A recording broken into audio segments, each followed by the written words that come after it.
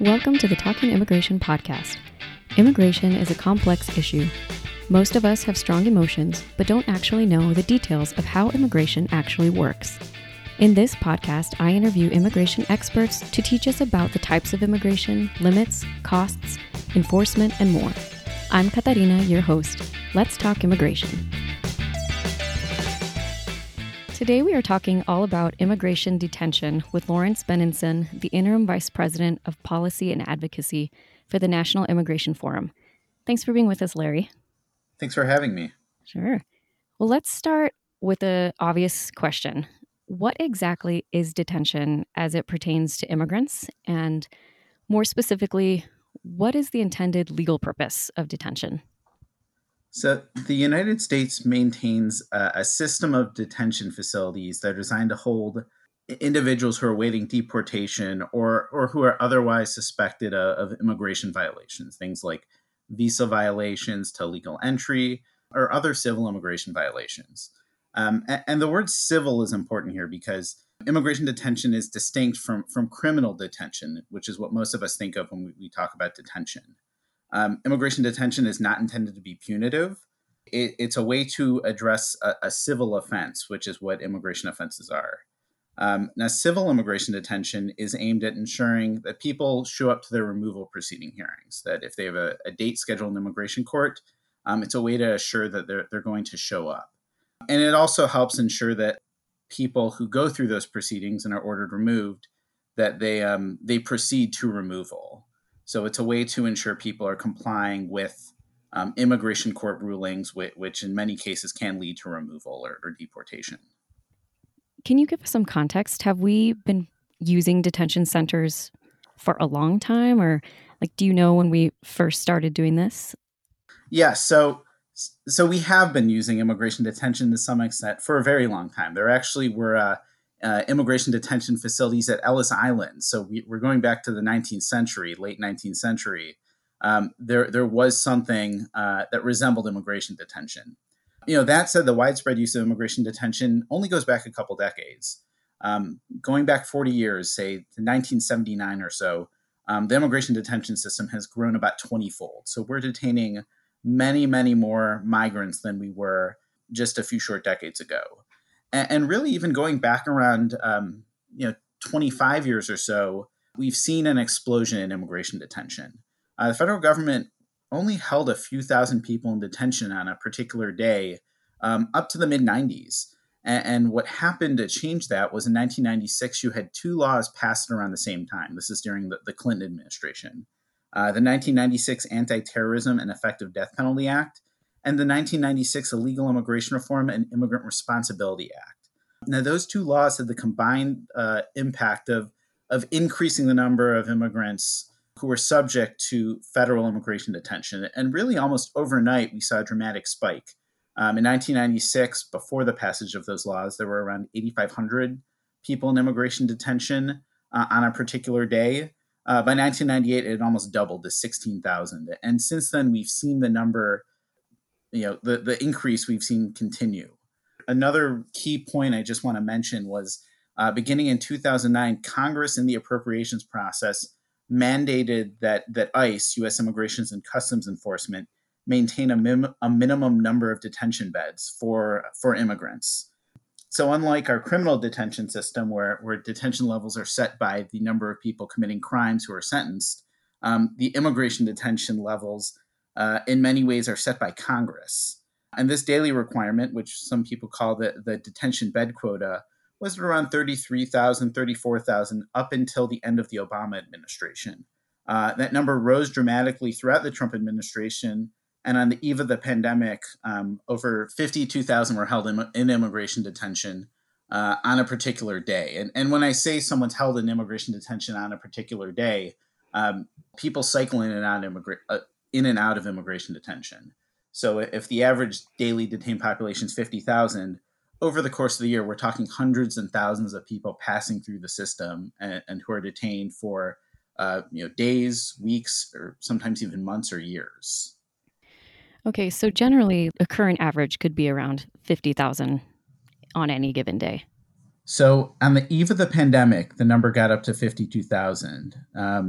And once the pandemic hit, we did see a reduction. During the Trump administration, it took a little bit of time, but eventually ICE did end up reducing the number of people in immigration detention. And currently, there are a little more than 14,000 people in immigration detention. And this allows for better social distancing. It allows for safer conditions in general, both for those who are detained as well as people who work at those immigration detention facilities. So we've seen a dramatic decrease since the onset of the pandemic, starting in the Trump administration and continuing into the Biden administration. But after the pandemic, there's no assurance that that number is going to stay at those levels. It's very likely to spike back up towards the 30,000, 40,000, 50,000 level. Sure. And you mentioned early on that generally people in detention can be there for any number of immigration violations, being here without documents or overstaying a visa. I would have maybe assumed prior to learning a little bit more about detention that it would just be specifically for people who posed a threat. Was that part of any of those policy changes in Congress? Like the reason more were subject to detention, did that have to do with the purpose for being in detention?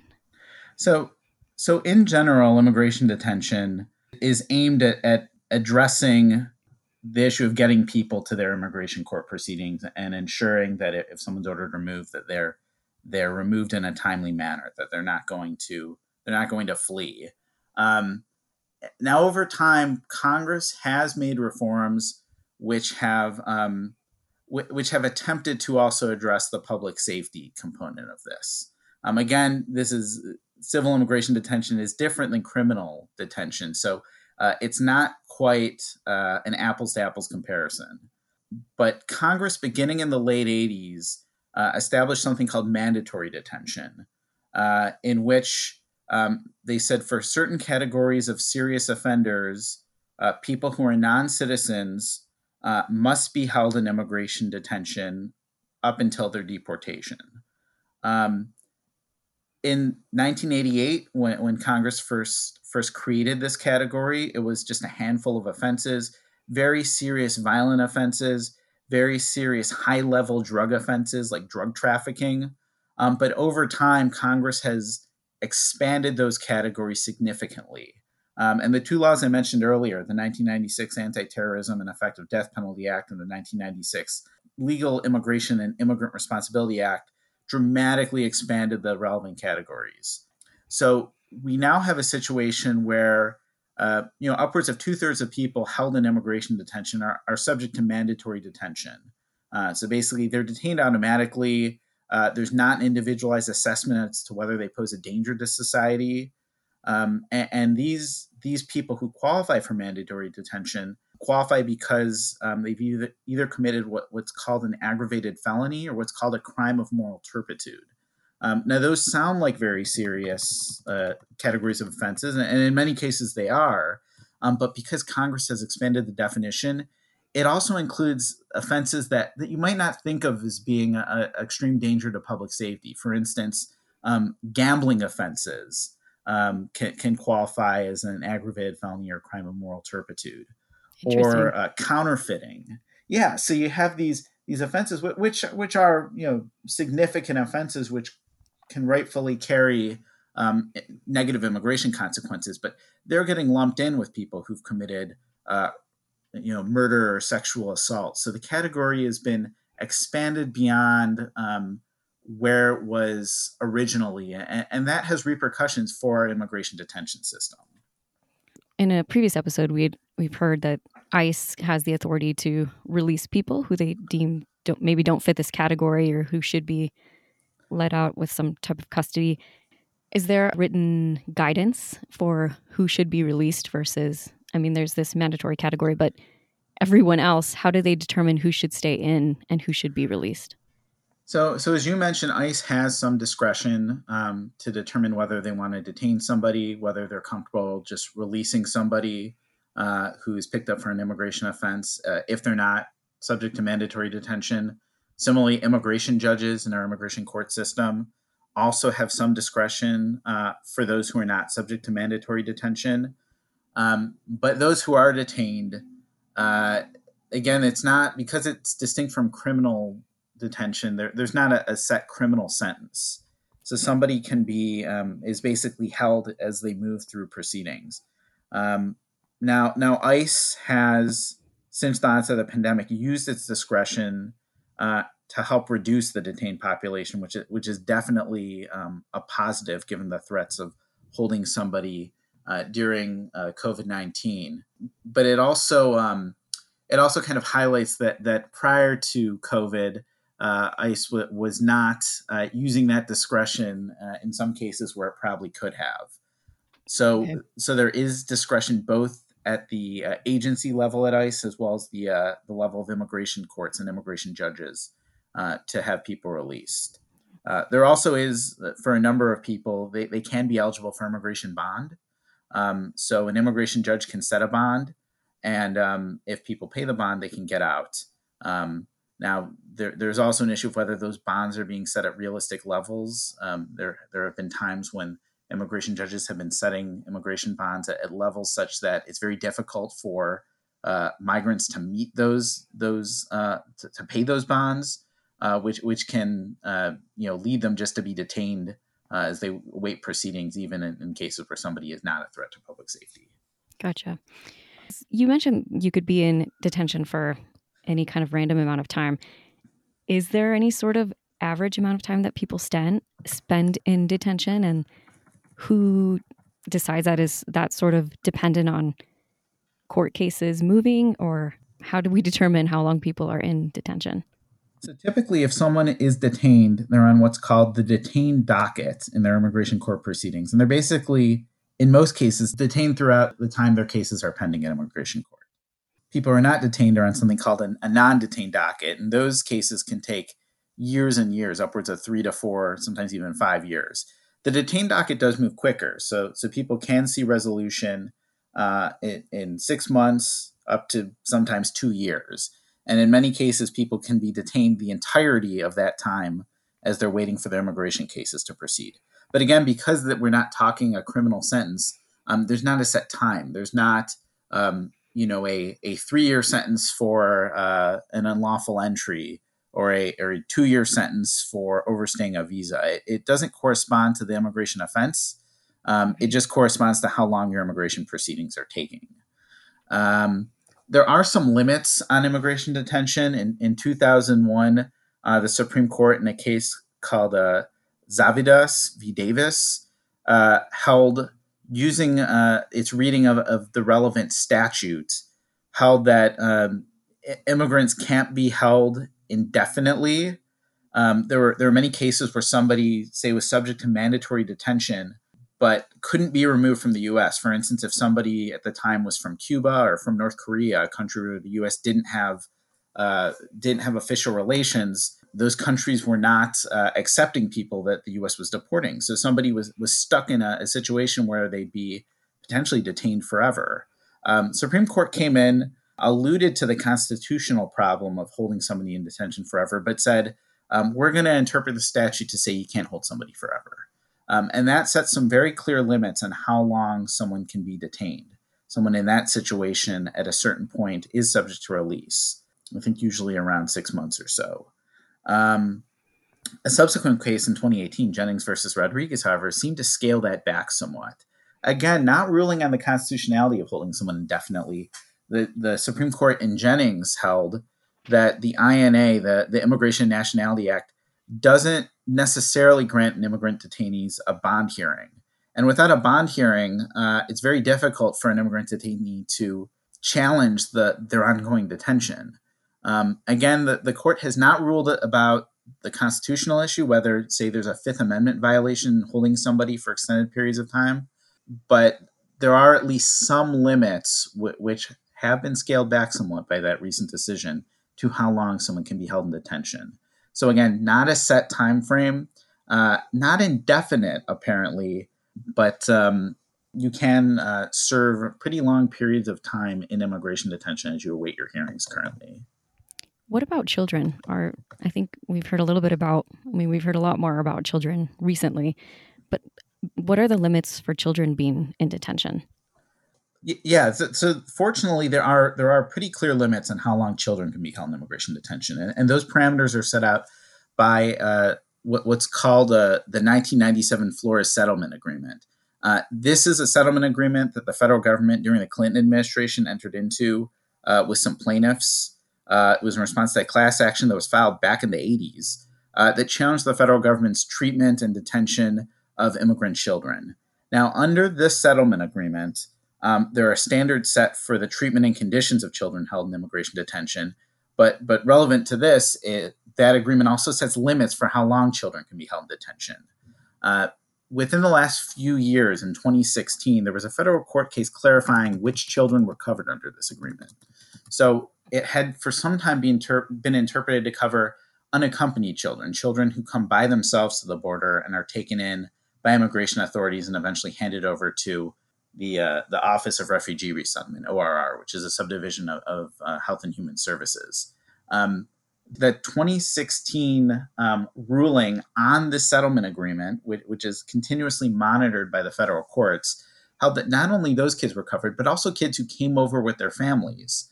And back in 2016, the Obama administration had made use of something called family detention, in which mothers and children coming to the border together were held in immigration detention, often for extended periods. So this settlement agreement has now been clarified to attach to those children as well, and place significant limits on how long those kids can be detained. And the current limit is about 20 days. Really, after 20 days, the federal government is obligated to release children, including those who come across with their parents. There have been instances where that 20-day rule has been violated, but in general, from the Obama administration, late Obama administration, through the Trump administration to the Biden administration, federal government has been very careful to adhere to that, and in most circumstances has in fact released those children after 20 days.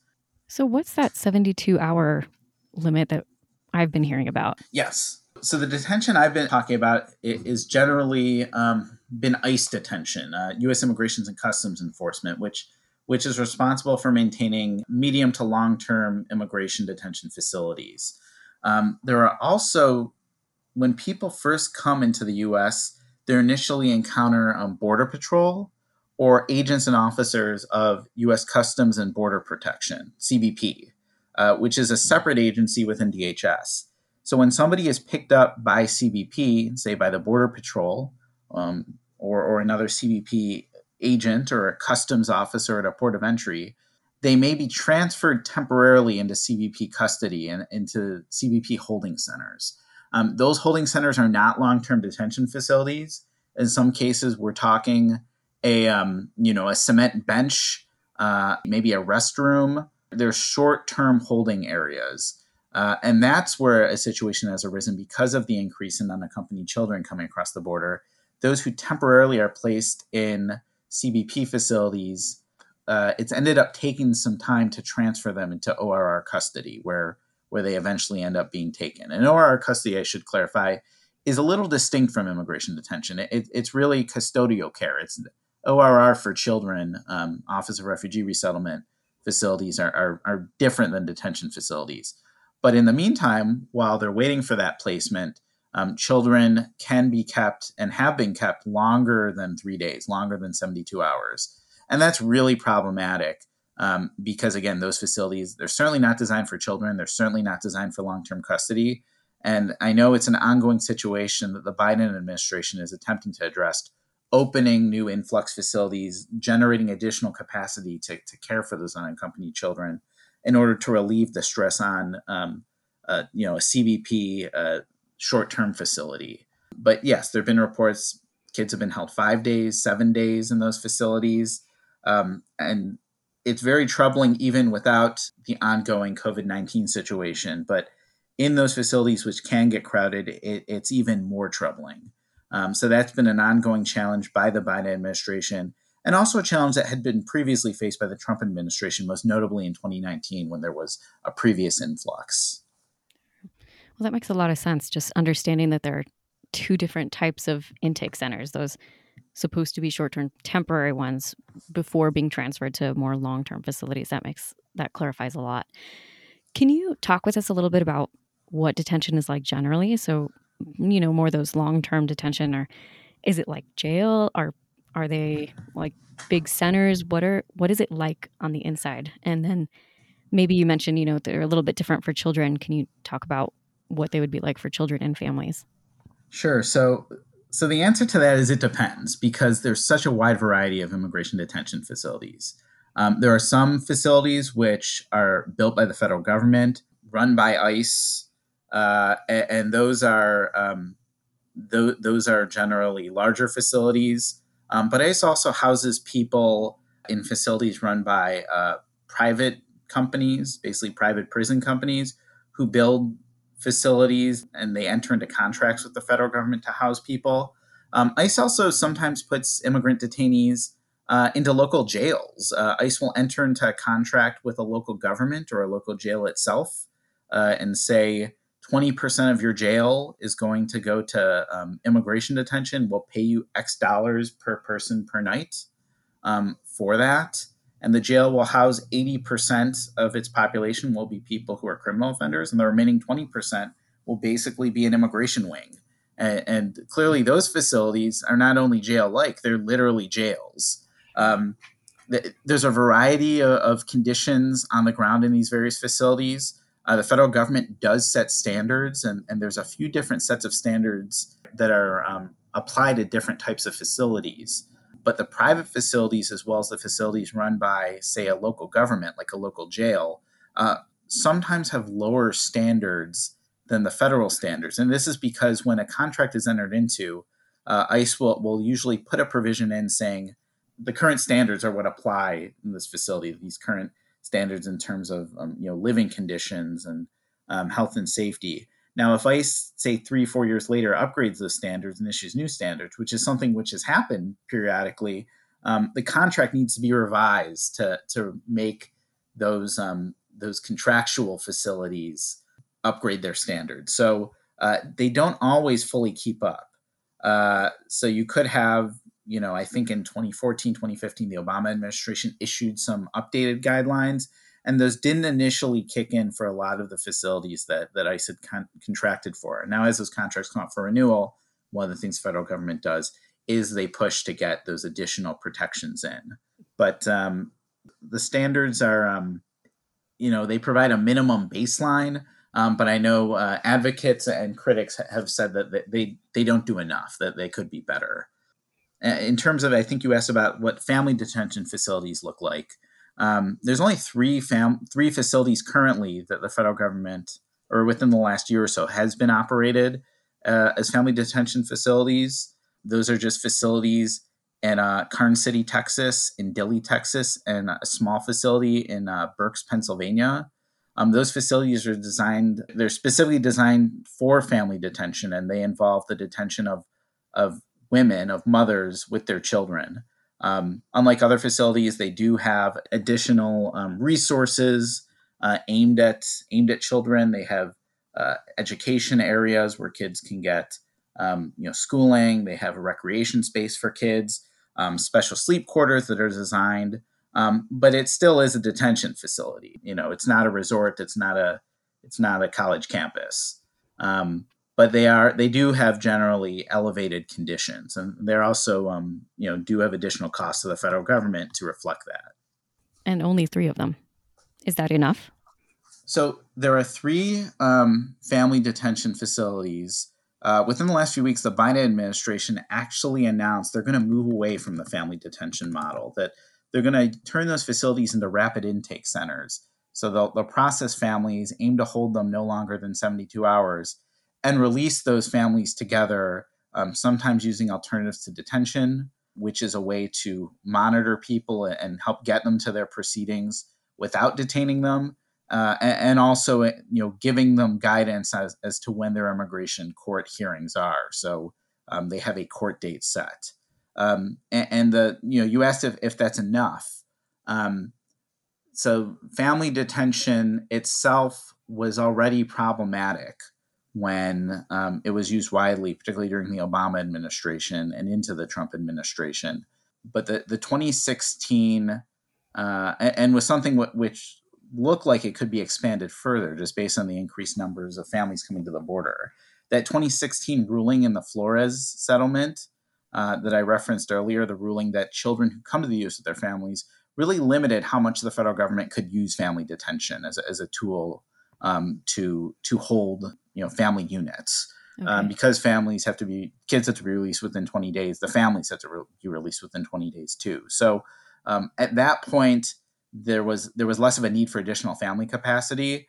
And it was a positive step in that it got the federal government to look towards alternatives, towards alternatives to detention, to release families, whether on an ankle bracelet or using case management, in which families provided basically a check-in with someone, with basically a counselor who can give them, advise them on when to go to their hearings, and can check in on the family's living conditions.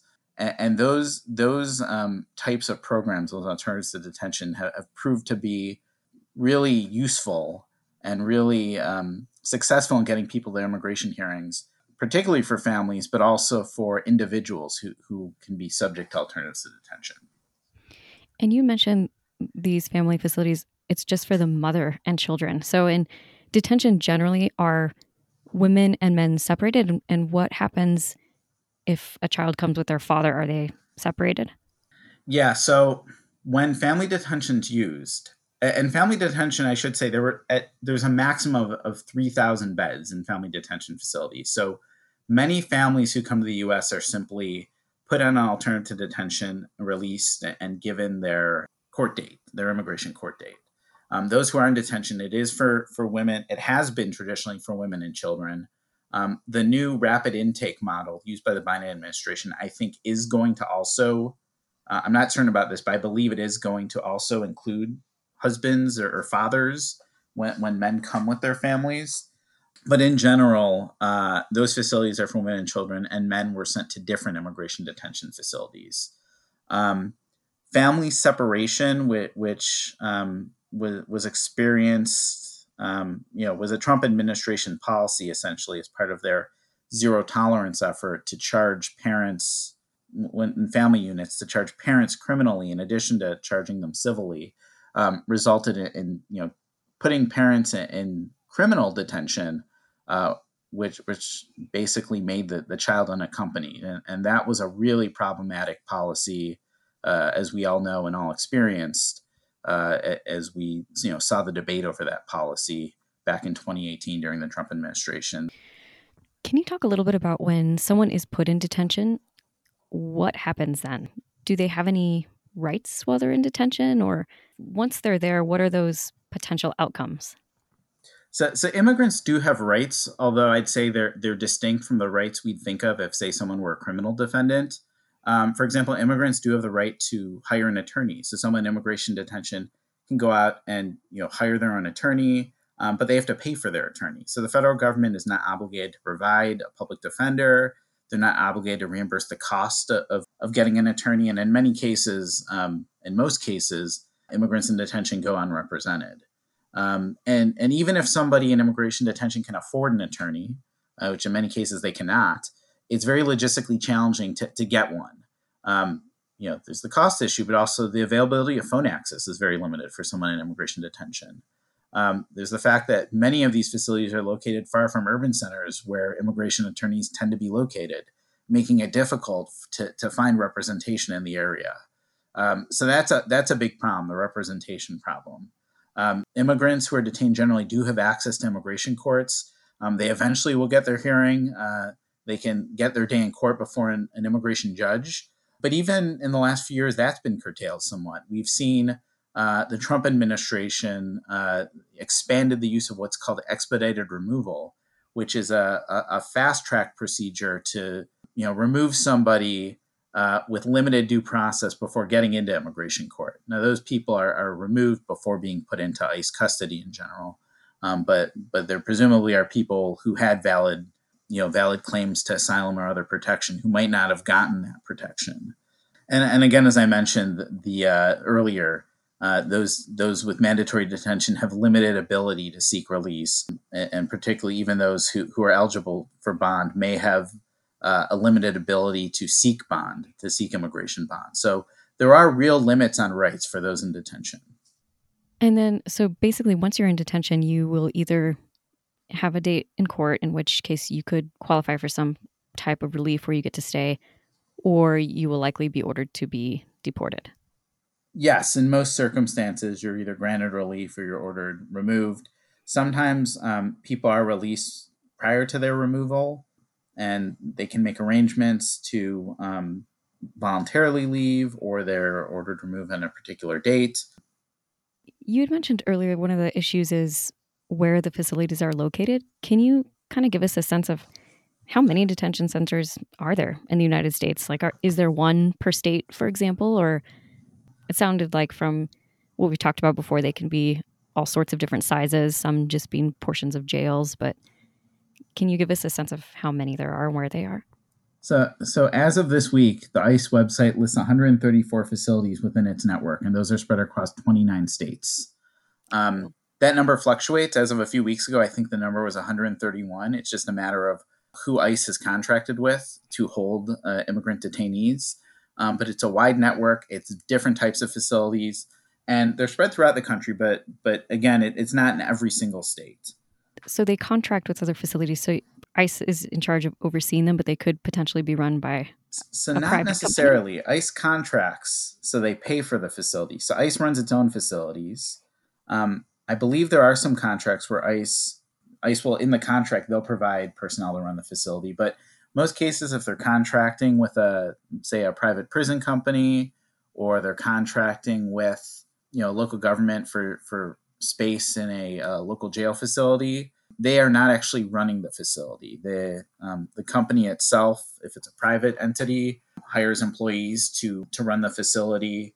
Local jails, they have their own personnel. It's usually a sheriff's department, a sheriff's office, which is going to be running the facility. And again, under the contract, there are guidelines that ICE sets. But ICE itself is not running those types of facilities. So some facilities are ICE run, others are not. Interesting.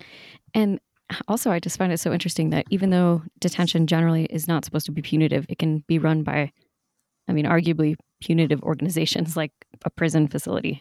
Yeah, you could have an arrangement in a jail, a county jail, which will reserve 10-20% of its space for immigration detainees while holding criminal offenders in the rest of the facility. Definitely. What kind of oversight is there of these facilities? Who is in charge of that oversight if there are grievances about conditions or how things are run? Who's the head person in charge? So ICE does have an Office of Detention Oversight, which conducts inspections, but not surprisingly, it's underfunded and has limited capacity. So as of the last few years, it was just inspecting about 30 facilities per year. And again, ICE is running upwards of 130 facilities. There's been a investigation into how those inspections work. The Department of Homeland Security Office of Inspector General looked at how the Office of Detention Oversight was doing these inspections and concluded that the inspections were relatively infrequent. They made it difficult for the Office of Detention Oversight to ensure that the facilities are addressing all deficiencies, and basically found that the level of oversight was not adequate. And critics have argued that this oversight just isn't enough. The guidelines, which I referenced before, in many cases aren't seen as binding. There's little recourse if a facility isn't meeting standards. There's a requirement that if a facility fails 2 inspections, that it be closed, but that hasn't happened in over a decade, despite a number of reports of even inhumane and degrading treatment in some facilities. So the process doesn't seem to be working as well as it could, to say the least. Now, there's additional oversight, too, on top of the Office of Detention Oversight. Congress, of course, has the ability to conduct oversight, and they have in recent years held hearings on conditions in detention facilities, specifically relating to families. The Department of Homeland Security has the Office of Civil Rights and Civil Liberties, as well as the Office of Inspector General. And they do provide a measure of oversight, including taking complaints from the public and from those detained. You can, as a member of the public or as a detained person, file a complaint with the Office of Inspector General, the Office of Civil Rights and Civil Liberties. Now, it can be complicated to do so, but they are set up to take those types of complaints. So there is a degree of oversight presented there, but clearly the federal government can do better in monitoring the conditions in these facilities. And would you just give us an idea of how much it costs to run these detention facilities? How does it compare to the cost of jails? Just kind of wondering how expensive it is to detain people. So the cost of immigration detention in an ICE facility has been at around $200 per person per day over the last several years. Um, the number actually dropped a little bit before the pandemic because the Trump administration had ramped up detention so much, had gotten the number from around 34,000 to 52,000. The number actually fell a little bit. It went down to $173 per person per day as they crammed more people into the same number of facilities. Kind of what economists call the economies of scale, which was the first drop in that average in a number of years.